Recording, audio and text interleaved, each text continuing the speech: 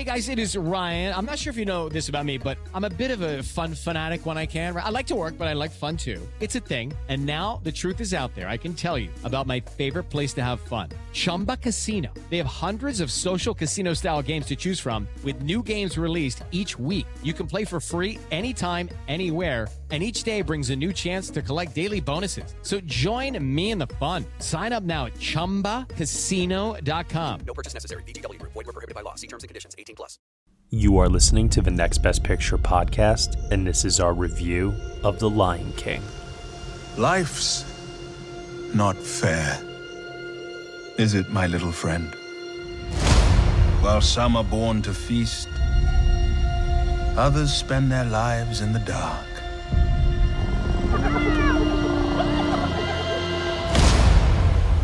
Begging for scraps.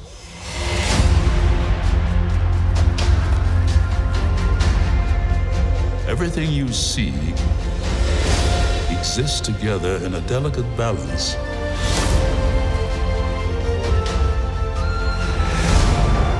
While others search for what they can take, a true king searches for what he can give.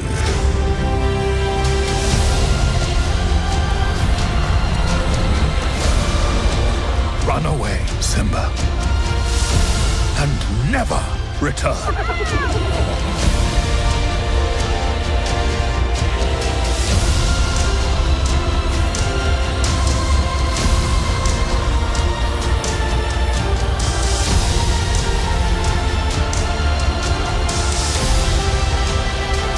You must take your place in the circle of life.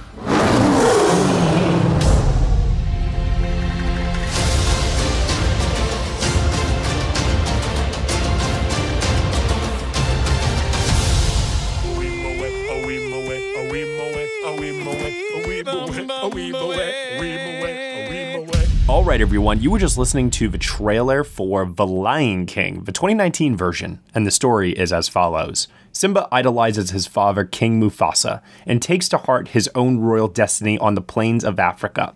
But not everyone in the kingdom celebrates the new cub's arrival. Scar, Mufasa's brother, and former heir to the throne, has plans of his own. The battle for Pride Rock soon ravaged with betrayal, tragedy, and drama, ultimately resulting in Simba's exile. Now, with the help from a curious pair of newfound friends, Simba must figure out how to grow up and take back what is rightfully his.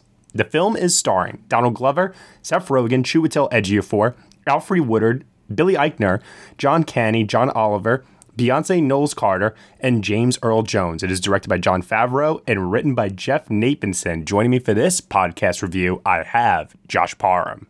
Hello, hello. And Cody Derricks. Oh, hi there. Oh, I just can't wait to trash this. Did you write that? Not exactly.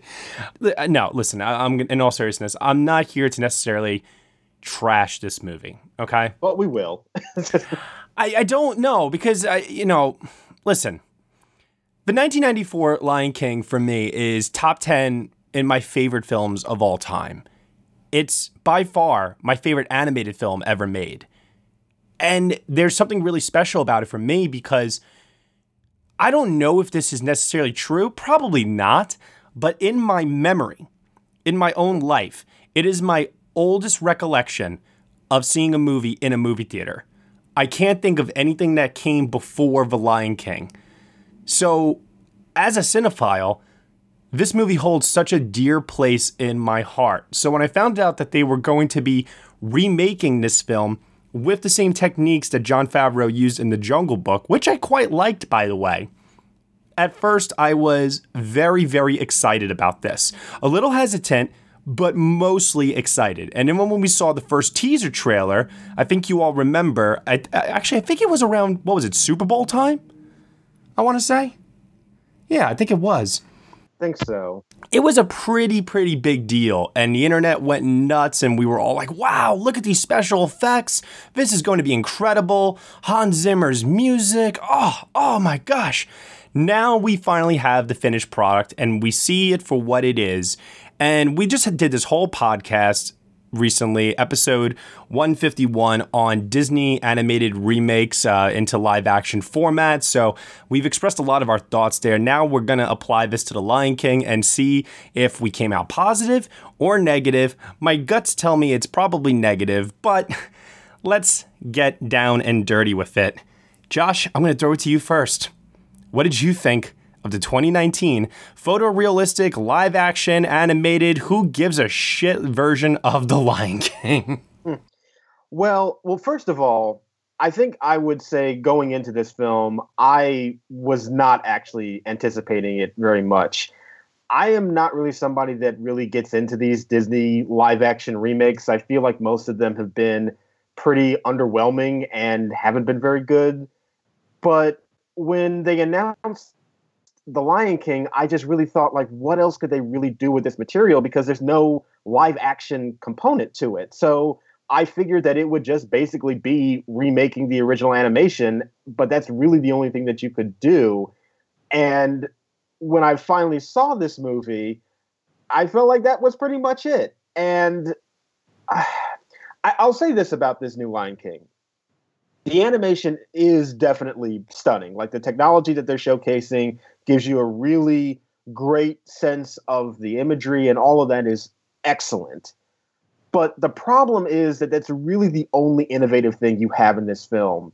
And so much of it is existing to try to remind you of the original movie that it just feels so empty to me.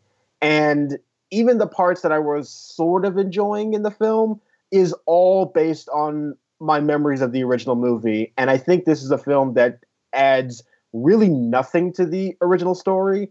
And I kind of walked out feeling it was pretty, but a complete waste of time. So there are certain elements to admire, certainly from a technical perspective, but I really don't think this movie offers anything truly that you can't just get by watching the original film. Well, Josh, to that I have one thing to say.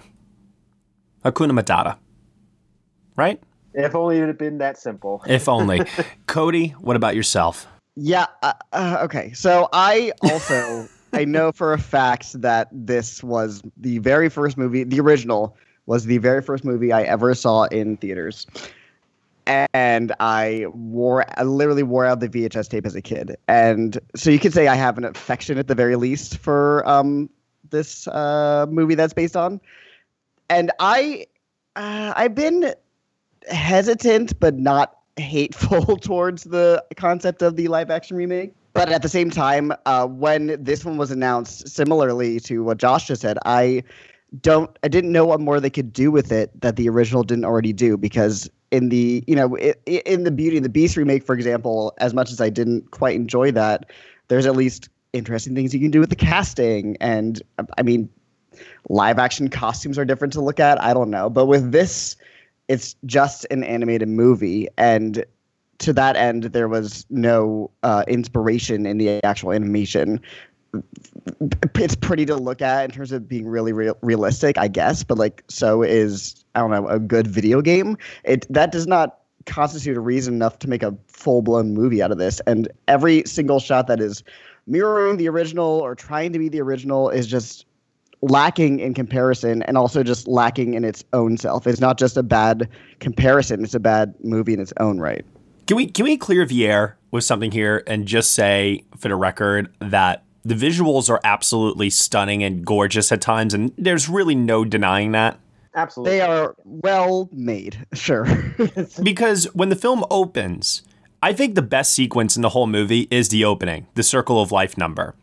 Because it's all visuals, it's Hans Zimmer's familiar score and the iconic song.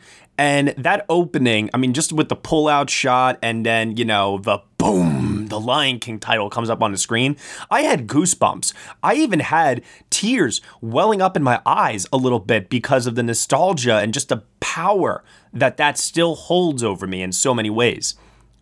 And then the film got to a point where, next thing you know, we see the mouse and Scar gets introduced. And his whole, life's not fair, is it? And it's like, all of a sudden, I'm starting to get the sense that the dialogue, while it does diverge at times from the 1994 animated film, It's pretty much beat for beat, line for line, exactly the same. Oh, it is. Yeah. With a few differentiations here and there. Exactly. But to your point, though, about Beauty and the Beast, there were some elements that were added into that live action version because it was live action and the runtime needs to be extended. And what you can do in animation, you can't necessarily do beat for beat in live action. You have to add certain things into it. It's two different formats of the medium of film. This is, instead of hand-drawn animation, CGI animation. So let's call a spade here. This is still an animated film. It just looks really, really good. What was that short that Pixar did with the bird? That was like the most photorealistic looking thing ever. Piper. Yes, Piper. This was like that, only feature length.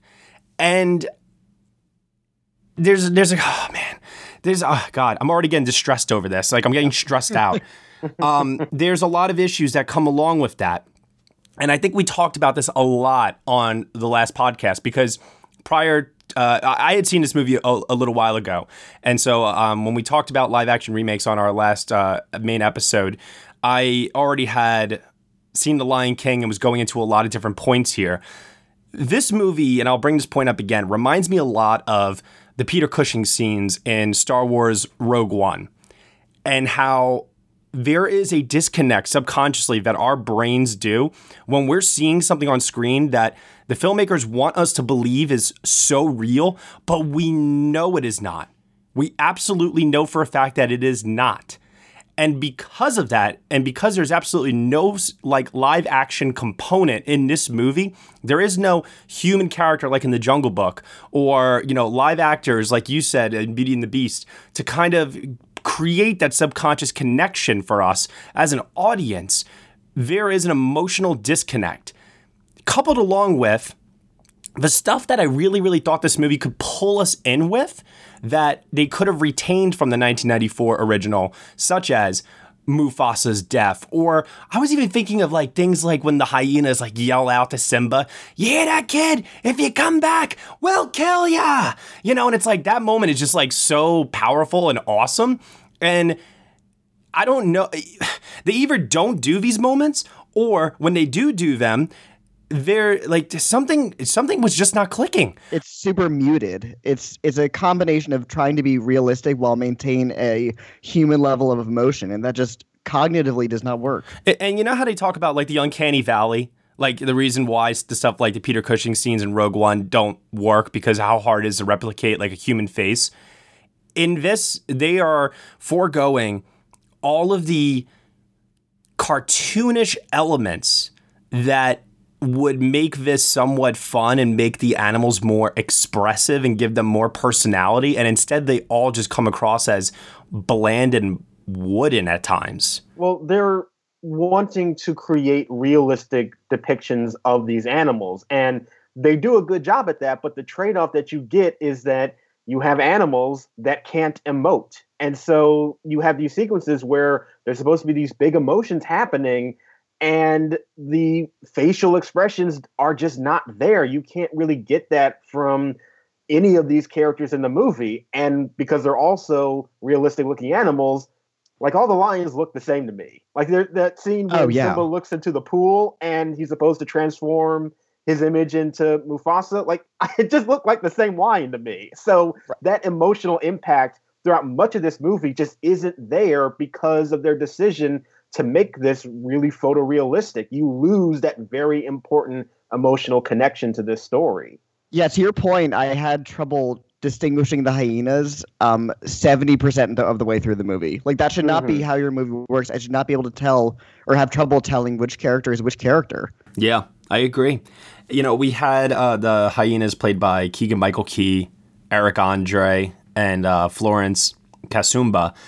And I have to say that those characters, Zazu, played by John Oliver, and Timon and Pumbaa, played by Billy Eichner and Seth Rogen, in my opinion, were highlights amongst this new cast because I got the sense while watching them on screen, especially like John Oliver and Billy Billy Eichner, they were bringing a lot of energy to their voiceover performances that translated into the animation. Like Billy Eichner's Timon probably is the least realistic of all of the animal depictions, precisely because of the energy that he's bringing to that voiceover performance. You have to animate him a certain way to match that. Does that make sense? Yeah. Yes, I would exactly. say, I would say that Billy Eichner, to me, is the one performer understands that, maybe the animations of this character aren't going to necessarily be to the fullest that it can be all the time in terms of expression. And he really does bring a lot to the role. I think out of everybody, I enjoyed him the most. I actually don't know if I would necessarily agree about John Oliver, though. And maybe this is just because I do watch Last Week Tonight a lot. And every time he spoke, I just heard his hysterical rantings behind that desk. And it kind of pulled me out a little bit. Well, they do play into that, when he's giving the news report to Mufasa and such, I don't know. Maybe it might be just a personal thing for me. I like John Oliver, but I don't know. His voice kind of felt a bit distracting to me in this film. And I gotta say, though, while Billy Eichner's Timon was appropriately expressive based on his vocal performance, at the same time, I felt like existential stress watching the poor young voice actor play baby Simba, emoting and crying and doing a really good job when Mufasa dies, and the actual animated face of the character of Simba is doing nothing. Yes. Oh my God. Really almost frightening, because it just is something in your brain is telling you this is not right. It's like you said, it's uncanny. Yep. Oh, yeah. And I mean, especially that scene in particular is a really important one for me because probably everybody in the audience who had seen the original film, that moment happens and you're already getting worked up because the emotions are going to be high. And I'll admit, even I was just thinking about the original film again. It's there's that really big moment when Mufasa dies. It's going to be so emotional. And I'm just remembering it. And then you cut to Simba's face and it's a blank lion cub expression. And all that emotion that you've already put into this scene just from remembering a 25-year-old movie is now just suddenly dissipated because the characters that they have in this film, in attempt to be photorealistic, cannot carry any kind of internal emotion to express. And that is a huge problem for this movie. This also translates into the musical numbers too. Yeah. The musical numbers that they have retained for this version are nowhere near as fun as the original, precisely because it is so steeped within reality. I understand what Favreau was going for with this. I totally get it. But I don't think that if that were the case, I think that what would have been maybe a better choice would have been to exercise some of these more cartoonish songs like Hakuna Matata or even Be Prepared, because what we're presented with instead just feels so much less. I don't want to use the term less expressive again, but both in a fun sense and in a meaningful symbolic sense, because there's some visuals that you cannot quite capture the same way if you're kind of trying to go for that realistic approach. Yeah. It kind of seemed like they were almost embarrassed at the necessity of having to include these musical numbers because they don't work with the reason for being of the movie, which is to be as realistic as possible. And I mean, to that point, every single musical number had a formula. It was one or two characters in terms of the blocking. One or two characters would start singing. A bunch of other animals would start joining them slowly, and at the end, they'd all be a mass of animals, and then they would scatter. There were 3 numbers in the movie that follow that exact same pattern. And Just Can't Wait to Be King was extremely boring for a number that is jubilant and fun in the original. I mean, in the original, it's already an unrealistic hand-drawn style, but then they go even more unrealistic with the colors and shading in that number, and it just accentuates the fun of the song. And this movie completely ignores that. And the worst moment is Be Prepared. Yes. Oh, God. It was a joke. I turned to my boyfriend I was watching this with, and I kind of gave him a look like, really? That was it? It was a joke. Wait. I want to just say for the record, and then we'll go back to Be Prepared in just a second. I just want to say, too, in terms of the moment, because I think we all maybe had this, the moment that I thought was the biggest joke of all was when Mufasa dies and Simba's no that he says, kid Simba's no! when they did the pull out, shot for shot, exactly like the 1994 from Simba screaming no, I looked over at my friend who was sitting next to me while watching this, and I just looked over and was like...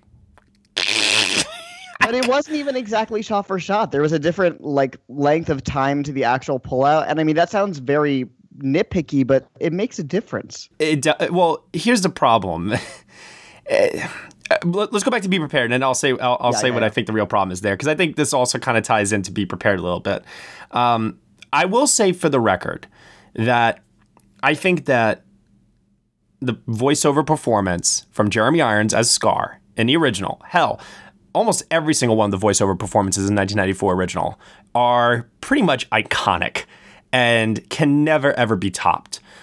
Other than the Be Prepared segment, though, I kind of like what Chiwetel Ejiofor was going for in his voiceover performance as Scar. He wasn't trying to do Jeremy Irons. It seemed like he was going more for this tragic, dark, Shakespearean quality that I got the sense that, and I blame this on Favreau, I got the sense that nobody else got the memo on that. But had they, and they were all kind of playing into that, I think I could have enjoyed this a little bit more. But what Chiwetel was doing, I kind of liked it. I didn't think he was bad. I will say that he definitely is playing it in a tone that is very different than what Jeremy Irons was doing. And for that, I did kind of appreciate it. I do think, though, that once again, the way that Scar is animated, it doesn't really help him very much with his performance. And because he is playing it so kind of in a lower tone and much more lower key than what Jeremy Irons was doing, it still comes across as not bland or wooden, but just very uninteresting to me. And when there are moments where Scar has to be a little bit more animated, it just never comes across because he still looks like the bland lion, like every other bland lion in this movie. And that was still something that I was missing. And I'm sorry, but I really do have to talk about Be Prepared more and how just much of an utter failing that is. I miss the flamboyancy of that character in this version so much. Oh, absolutely. And that is I miss Be Prepared being a song. It was a TED Talk. And honestly, Be Prepared, I don't know what everybody else's opinions are, but to me might very well be the best Disney villain song that's ever been written. I think it probably is. I mean, that is one of my favorite songs delivered by one of my favorite Disney villains. And I get that they wanted to do something different, but the route they chose to go with it is just basically unforgivable to me. I hated that moment so much. Now, do you guys remember the rumor a few months ago that they had cut Be Prepared? Yes. So, and then they backtrack saying, no, it's in there. Maybe this is a conspiracy, but this kind of read as oh shit, the people really want Be Prepared. We got to do something. And they kind of shoehorned this in. I don't know if that's actually what happened or if the original message was it wasn't cut, it was just changed, it was cut down. Either way, it's a complete bungling of the situation. No, I agree. I would have preferred them to have just excised it completely. You know what change I did like? Because my friend I watched this with, he was saying to me throughout, this movie will be redeemed if they have the Timon song where he's like, wow! And and he does the dance with Pumbaa. The dress up and drag and do the hula. Yes, that part, exactly. And I said to him, I don't think we're going to get it because they seem to be playing this so serious right now. And that was originally an improvisation from Nathan Lane. It wasn't part of the original script and they added it in. So when that moment came and instead they did a Beauty and the Beast joke for Be Our Guest, I have to say, I actually genuinely thought that was pretty clever and actually really funny. And I genuinely did like that. I liked the, the song they sang, in the jungle, the mighty jungle, the lion sleeps tonight. That's the name of the song.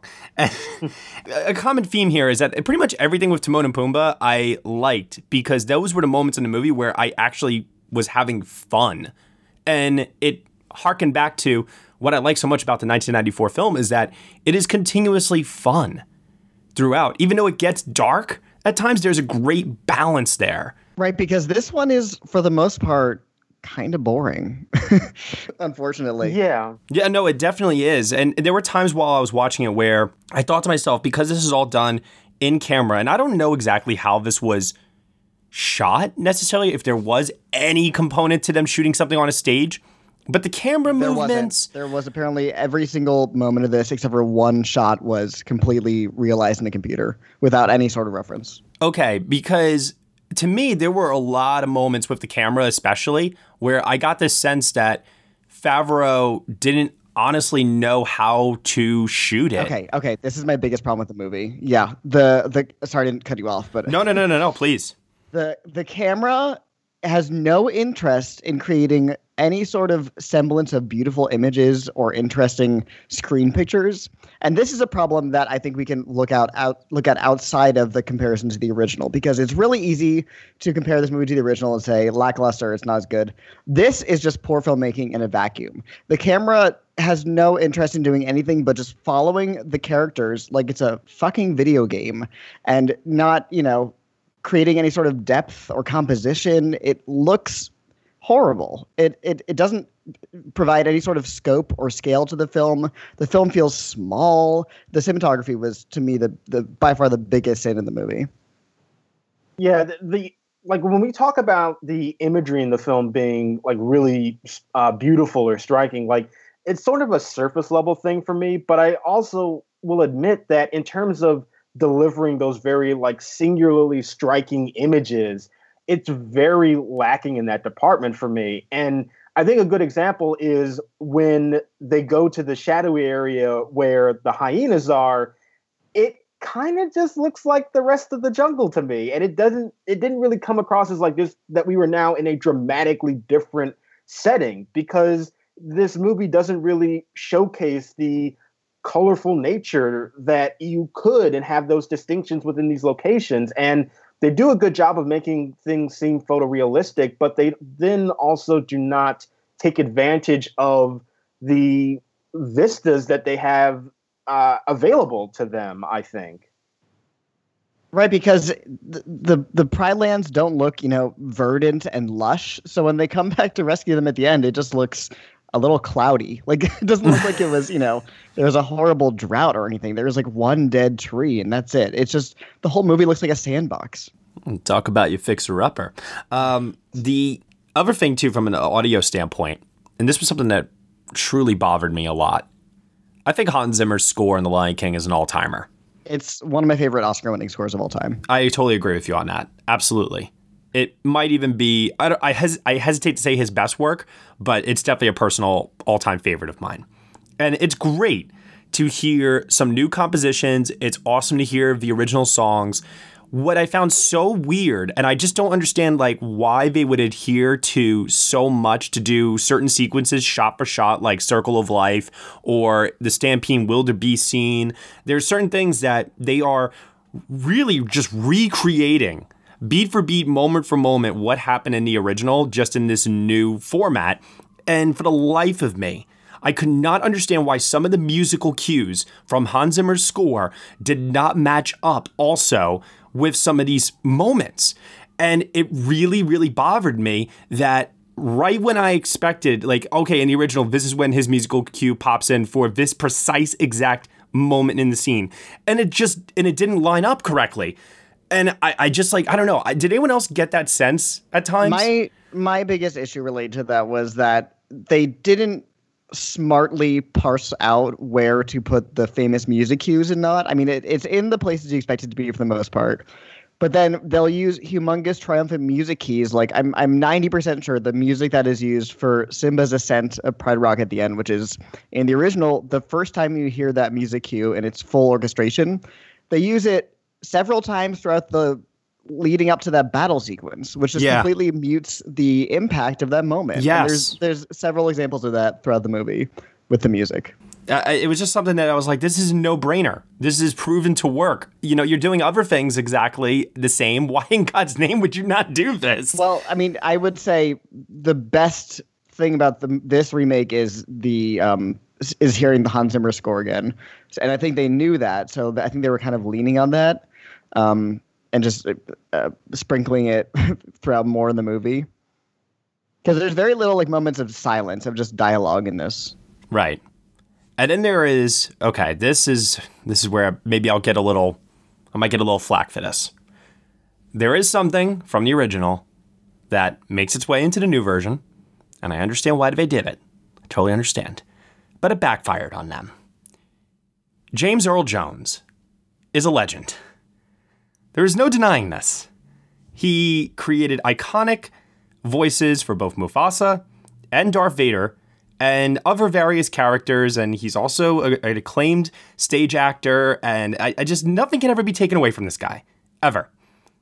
And I just want to put that out there because what he has done with his vocal performance as Mufasa in this version completely paled in comparison to his line readings, which emoted so much more gravitas, nuance, power, and emotion in the 1994 original that it just like occurred to me so many times while watching this. I feel like James Earl Jones is in the booth and he is wondering in his mind while he's reading these lines, why are we doing this again?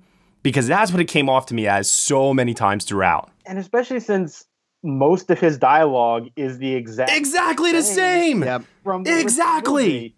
And yeah, like you said, Matt, we all love James Earl Jones. He is responsible for so many iconic characters, and he's a great, great actor. But I do think that in this role, you know, his voice does sound 25 years older, and it doesn't really have the same gravitas that it did in the original movie. And I think it was Clayton Davis. I actually heard him say this when he was talking about the film. It sounded more like you were listening to Simba's grandfather than his father in the movie. And you just don't really get the same dynamic as you do and that you should in this relationship. And it does sound like a much more tired and weary performance from James Earl Jones in this role. And it's just not as effective. I mean, would it have killed Jon Favreau to, like I said, I understand why they did it. But now when I put this idea out there, tell me if you don't think this just sounds better. Would it have killed him to just cast Idris Elba as Mufasa? To be honest with you, I think that James Earl Jones being in this movie is a huge problem for me in general, because if you are going to bring somebody back from the original movie, then why are you recasting any of the other parts? And thank you. I understand that, yes, Mufasa does have an iconic voice, but you're going to tell me that Jeremy Irons doesn't have an iconic voice and that we don't associate him with that character. And I just feel like if you're going to do this, then it needs to be an all or nothing thing. And you can't cherry pick the elements that you want to keep from the original, but then say everything else is like this remake that they're trying to do. And it does kind of bother me that, one, his performance isn't up to the level that we remember it as, and also him being here is very inconsistent in terms of what they want to accomplish with this cast. And I want to be very, very clear that I understand when a remake is made that you are supposed to judge it on its own terms. And I can tell you full-heartedly that I try my hardest to do that with every single remake that I watch. 100%. However, maybe more so than any remake I have ever seen in my entire life, this particular remake, and forget about the fact that the 1994 original is one of my favorite films of all time. Literally forget about that. This remake in particular draws, it makes you, it forces you to draw these comparisons because of how similar it skews to the original, because they are the exact same format of filmmaking. Just, it's animation. It's just one was hand-drawn, the other one is CGI, but it's still animation. And because of that, there's not much differentiation. And because of that, you are mentally forced to compare.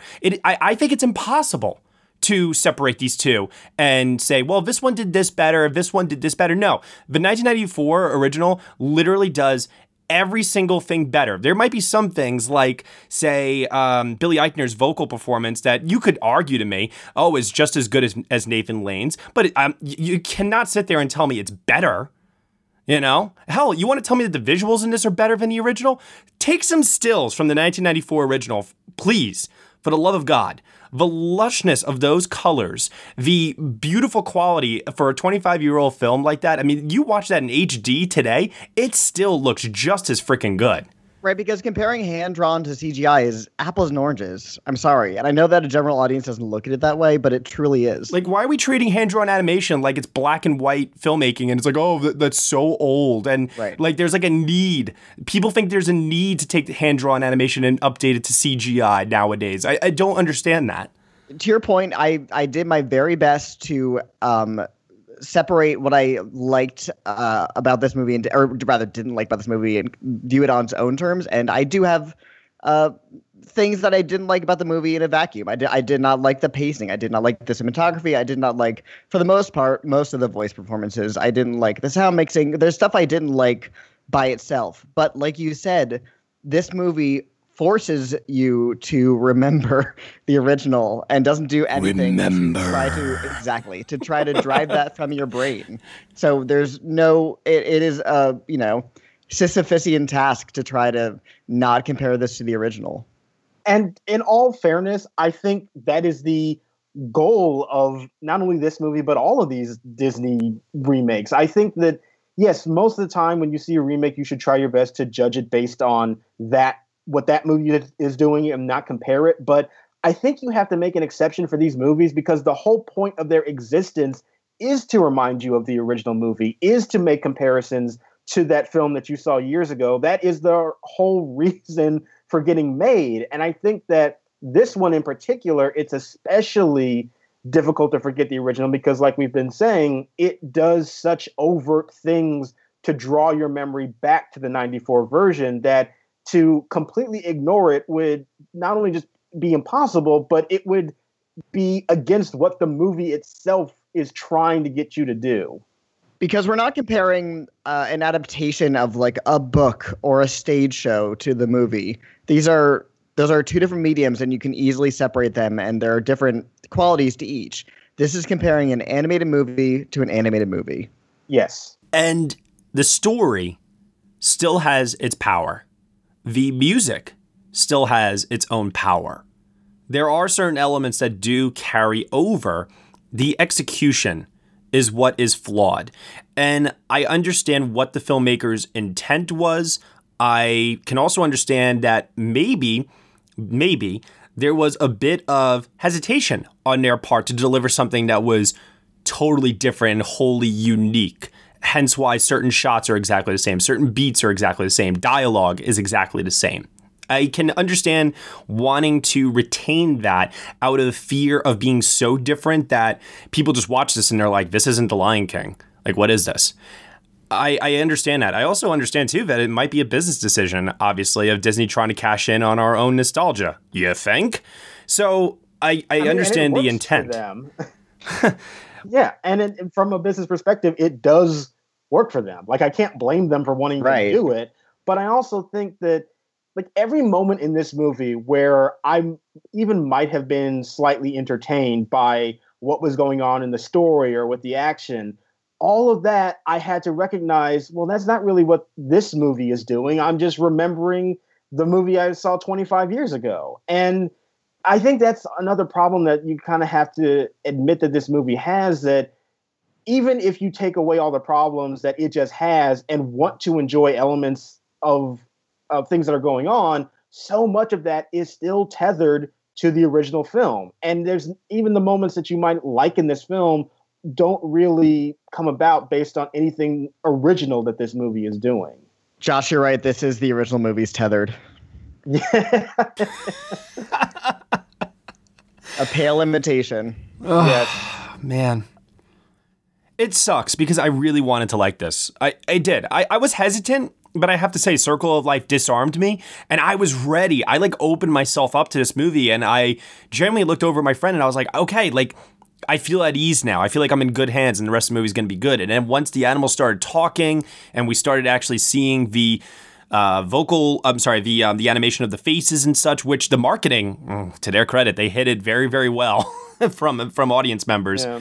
And for good reason why. I won't say it's horrific, like we saw in a recent trailer that also dealt with feline animals, but it is something about it just, like I said, subconsciously, it emotionally does not translate over.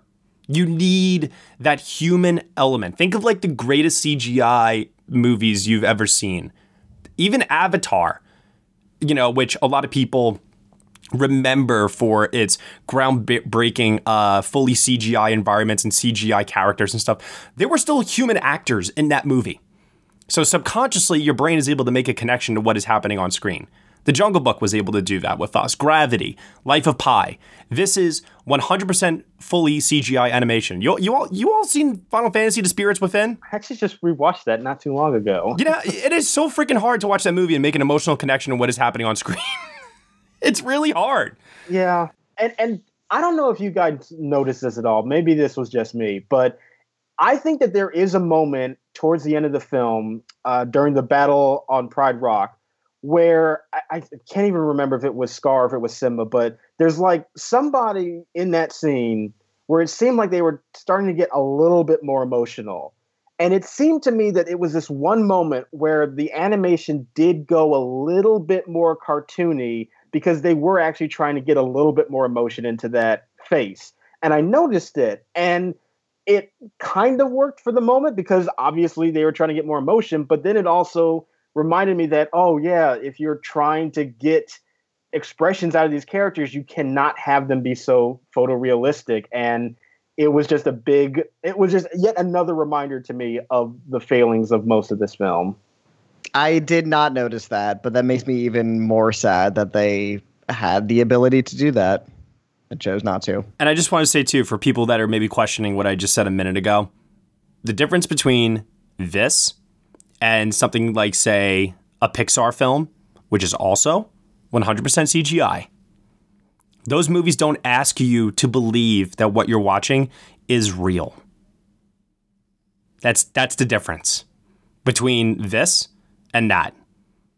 This movie wants you to be convinced that this was shot for real, with its realistic, detailed, and admittedly stunning animation. They want you to believe that. But you can't, because it's not. No. And you also cannot connect emotionally to any of these characters because they do look photorealistic. And that is always going to be a stumbling block in terms of this technology. It'll be interesting to see where the technology goes forward. Obviously, I think there is always room for improvement. I think it's always going to continuously get better. I think Lion King 2019 will always be something we look back on years from now as a milestone moment in the breakthrough of this technology. But I don't think that we will ever look back as this being superior or even a film that I hope to God that people do not show this version over the 1994 original to their kids generations from now. I genuinely do. And that's no disrespect to the people that worked on this or anything of that nature. I think that there is room to show the original and then this, but to do it the reverse way, I don't see any reason in doing that. So, final thoughts. Grade out of 10. Oscar potential. Oh boy. Josh, what final thoughts do you have on this 2019 version of The Lion King? Well, first off, I kind of have two things. One is just a question. Does anybody remember who Amy Sedaris played? Because I remember that they made kind of a big deal. She was playing a new character, and I could not for the life of me remember who she was in this film. I think there was a bird that had one line in the in Timon and Pumbaa's world. I don't remember though. Okay, because I like Amy Sedaris, so I was actually kind of interested in that, but then I couldn't remember anything that she did in this film, and that was disappointing. Speaking of disappointing, the last thing that I do want to mention is Beyonce, who I don't know what she's really doing in this movie other than just to be a name, because I really found out of all of the vocal performances in this film to be the one that felt the most underwhelming to me. Every line delivery of hers just felt so flat and uninteresting. And, obviously she's mega talented, but as an actress, I found her to be by far the weakest addition to this cast. I mean, that moment where she confronts Simba and says, "I left to find help and I found you," like in the original, when they have that moment here, You're right, Josh. It falls completely flat and it pales in comparison. She too, I think, is doing something that in a vacuum, if the 1994 version never existed, and that's actually a pretty good way to view this movie if you want to try to. If you want to pretend like there is no comparison to be made in terms of vocal performances or the animation or anything at all, I do wonder if the 1994 version had never come out and this is what we had, I wonder how much that would skew our opinion of this movie, right? But once again, those comparisons invite themselves or forcibly, put themselves onto you throughout this movie. And I can't help but compare some of these line readings. And, if you ask me, okay, which one do you prefer here? Which one do you prefer there, et cetera, et cetera? I prefer the original version over what Beyonce is doing here. And if the dialogue were changed up or something along those lines, maybe then I could make more of a differentiation between the two. The only thing that they give her in this movie, Nala, is they give her one extra scene where she's hiding from Scar before she leaves Pride Rock, something that we don't see in the original. She kind of just makes her way onto Timon and Pumbaa out of nowhere. And, oh God, obviously, well, we cast Beyonce, so we have to write a song. And they have a song that is sung, and it's there. The song isn't even from the perspective of a character. It's this omnipresent voice, just like Circle of Life. Right. It's not casting her to play Nala, who will sing this song. It's casting Beyonce, so she will sing a song for us. Yes, and it just felt really lazy to me. It just felt like this was such obvious stunt casting. And again, Beyonce is enormously talented. We all know that. But there are skills that one can really succeed in and other ones that you might need a bit more guidance in. And it just felt like they just said, we have Beyonce, and that's where the creativity stopped. And it was really disappointing that character didn't really have a lot of emotional weight behind them based on their performance. And that was just an element that I found very disappointing personally. Like a lot of elements in this film, unfortunately, a lot of it just comes across as very emotionally shallow, and it's got a slick sheen on top of it. But to me, all of that is masking a very hollow center that does not really connect with you in a great emotional way. And even when it does so basically just by reminding you of the original film. And to me, I don't know if I would say this is like the worst of the Disney remakes, but it is, I think, by far the most empty one, and the one that is almost the least impressive despite the visuals being great. So, and I think because of all of that, I'd probably end up on this film as a 3 out of 10, to be honest with you. I really didn't enjoy most of this film. Oh, man. All right. Cody. I don't have much more to say than I already did. The cinematography is lazy. The pace is dreadful. The voice acting is okay to good at very best. I'm also at a 3 out of 10. I was disappointed, bored, and enraged in equal parts watching this movie. I have one more note, something that we didn't talk about. Can You Feel the Love Tonight does not take place at night. Okay, I've been seeing this a lot. It doesn't really take place at night in the original either. So that didn't bother me. There's that scene where they are like on the grass looking at each other, and it looks like it is sundown. You know what I'm saying? I don't know. That doesn't bug me. That feels like people looking for issues, because in the original it's still very bright and colorful, so it's hard to tell. Like there's no shot of like a starry sky from what I can recall. I just watched it like 2 days ago, so that doesn't bug me. But they could have said it at night, I guess. I particularly like the recreation of Mufasa in the clouds when he comes back to Simba in this version. Really? Yeah, I actually did. I didn't like it. Okay, that's fair. Clouds. There was nothing to it. It was just clouds. I don't know. I just thought it was. I thought it was an impressive visual. See some sort of lion shape or anything, but it was just clouds. Yeah. Okay. I mean, they had like lightning in there to kind of give you the outline, but the lightning never stayed long enough. And I think again, they were trying to be more quote unquote realistic with it, and I get what they were going for, but it just felt like I don't know. That wasn't the way to go about it to really make an impact for me. Right, because when the ghost of your dead lion father who speaks comes back, you better make sure it's realistic. Donald Glover as Simba. We didn't really touch upon this. I thought J.D. McCrary was great as young Simba. I thought Donald Glover was perfectly okay. He was okay. Yeah, it was fine. Like, I like Donald Glover too, but I don't think that he really brought a ton to this role. He wasn't bad. Like, I think that he gave a decent performance, but it was nothing spectacular at all. He was just fine. Yeah, I would give it a 4 out of 10. Like I said, there's certain things that carry over. It's still The Lion King at the end of the day, as far as its story goes and the music, and that goes a long way. Just the execution is, as I said before, just not there. There's some impressive visuals. Some of the voice acting I do like in this. Others I definitely do not like at all. But let's move over now to the Oscar potential. This is a very, very interesting discussion here because I think we have all pretty much settled on the fact that this can, like Kubo and the Two Strings, compete for both visual effects and animated feature. I do not think this is competing for animated feature. Period. No, I don't think Disney wants to sell the idea that this is an animated feature. And I don't even think that they'll submit it for that. I think they want people to have this feeling like this is the closest thing to live action that they can get. And so I think by them submitting it to be an animated feature will take away that quote unquote prestige of live action that they want for this film. So I think it, on the terms of what an animated feature is, it should qualify, but I do not believe Disney is going to do that for the film. I think this will be like a general tech player, but not an animated feature.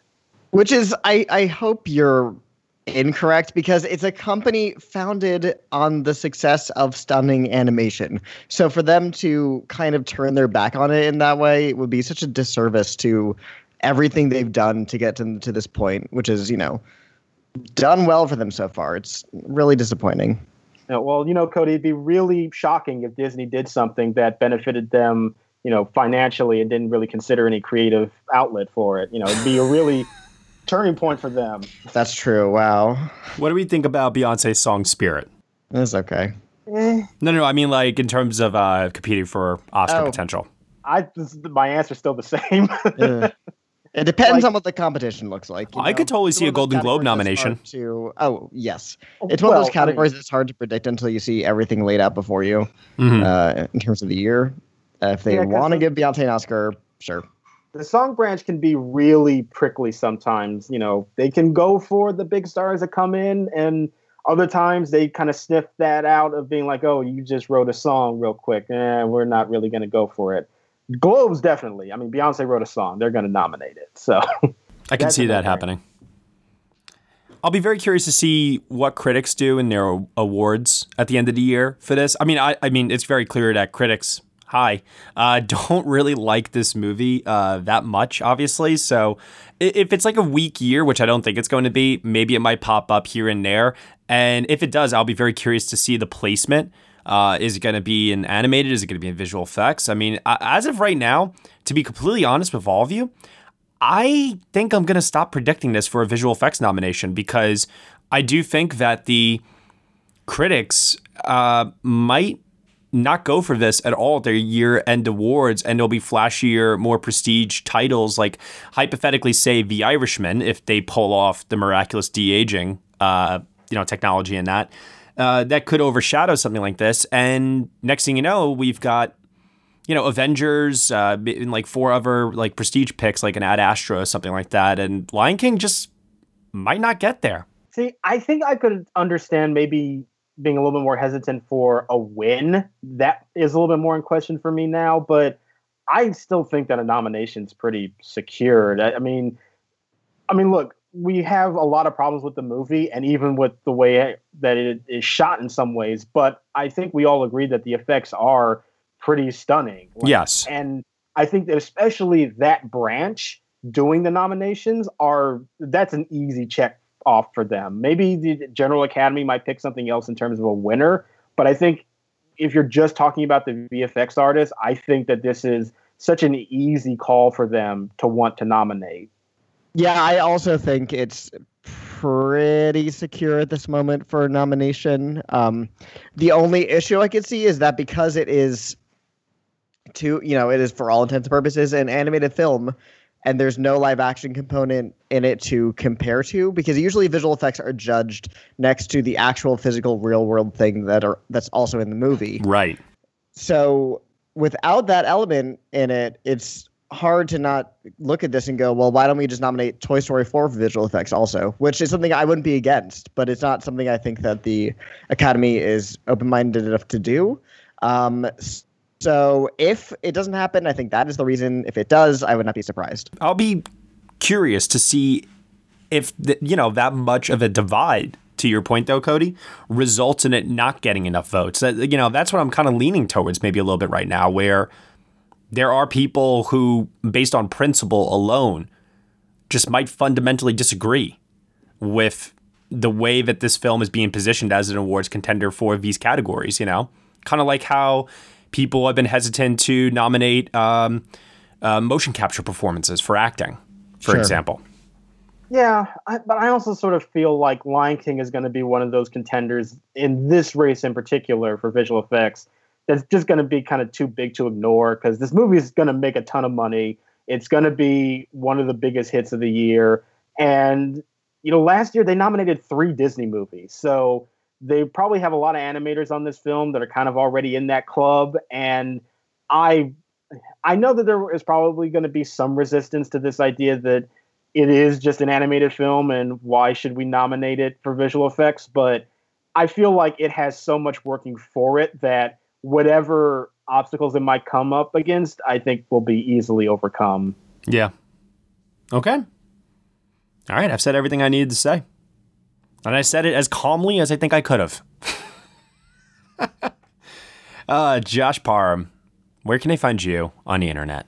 You can find me on Twitter at JRParham. Cody Derricks, where can they find you? You can find me everywhere at CodyMonster91 and check out my horror movie podcast, Halloweeners. You can find us at Halloweeners Pod. And you can find me at that shadowy place over there known as Film Twitter on Next Best Picture. Thank you so much for subscribing and listening, reviewing, hopefully on iTunes, the Next Best Picture podcast. If you are not subscribing to us, you can on iTunes, SoundCloud, Google Play, Stitcher, TuneIn, Player FM, Acast, CastBox, and also on Spotify. Be sure to leave us that review, though. Write us 5 stars on iTunes. You don't have to leave a comment, but if you would, we would appreciate the feedback. And also, if you head on over to Patreon for $1 minimum a month, you can get some exclusive podcast content from us. Thank you so much for listening to our show. As always, we really, really appreciate it, and we will see you all next time.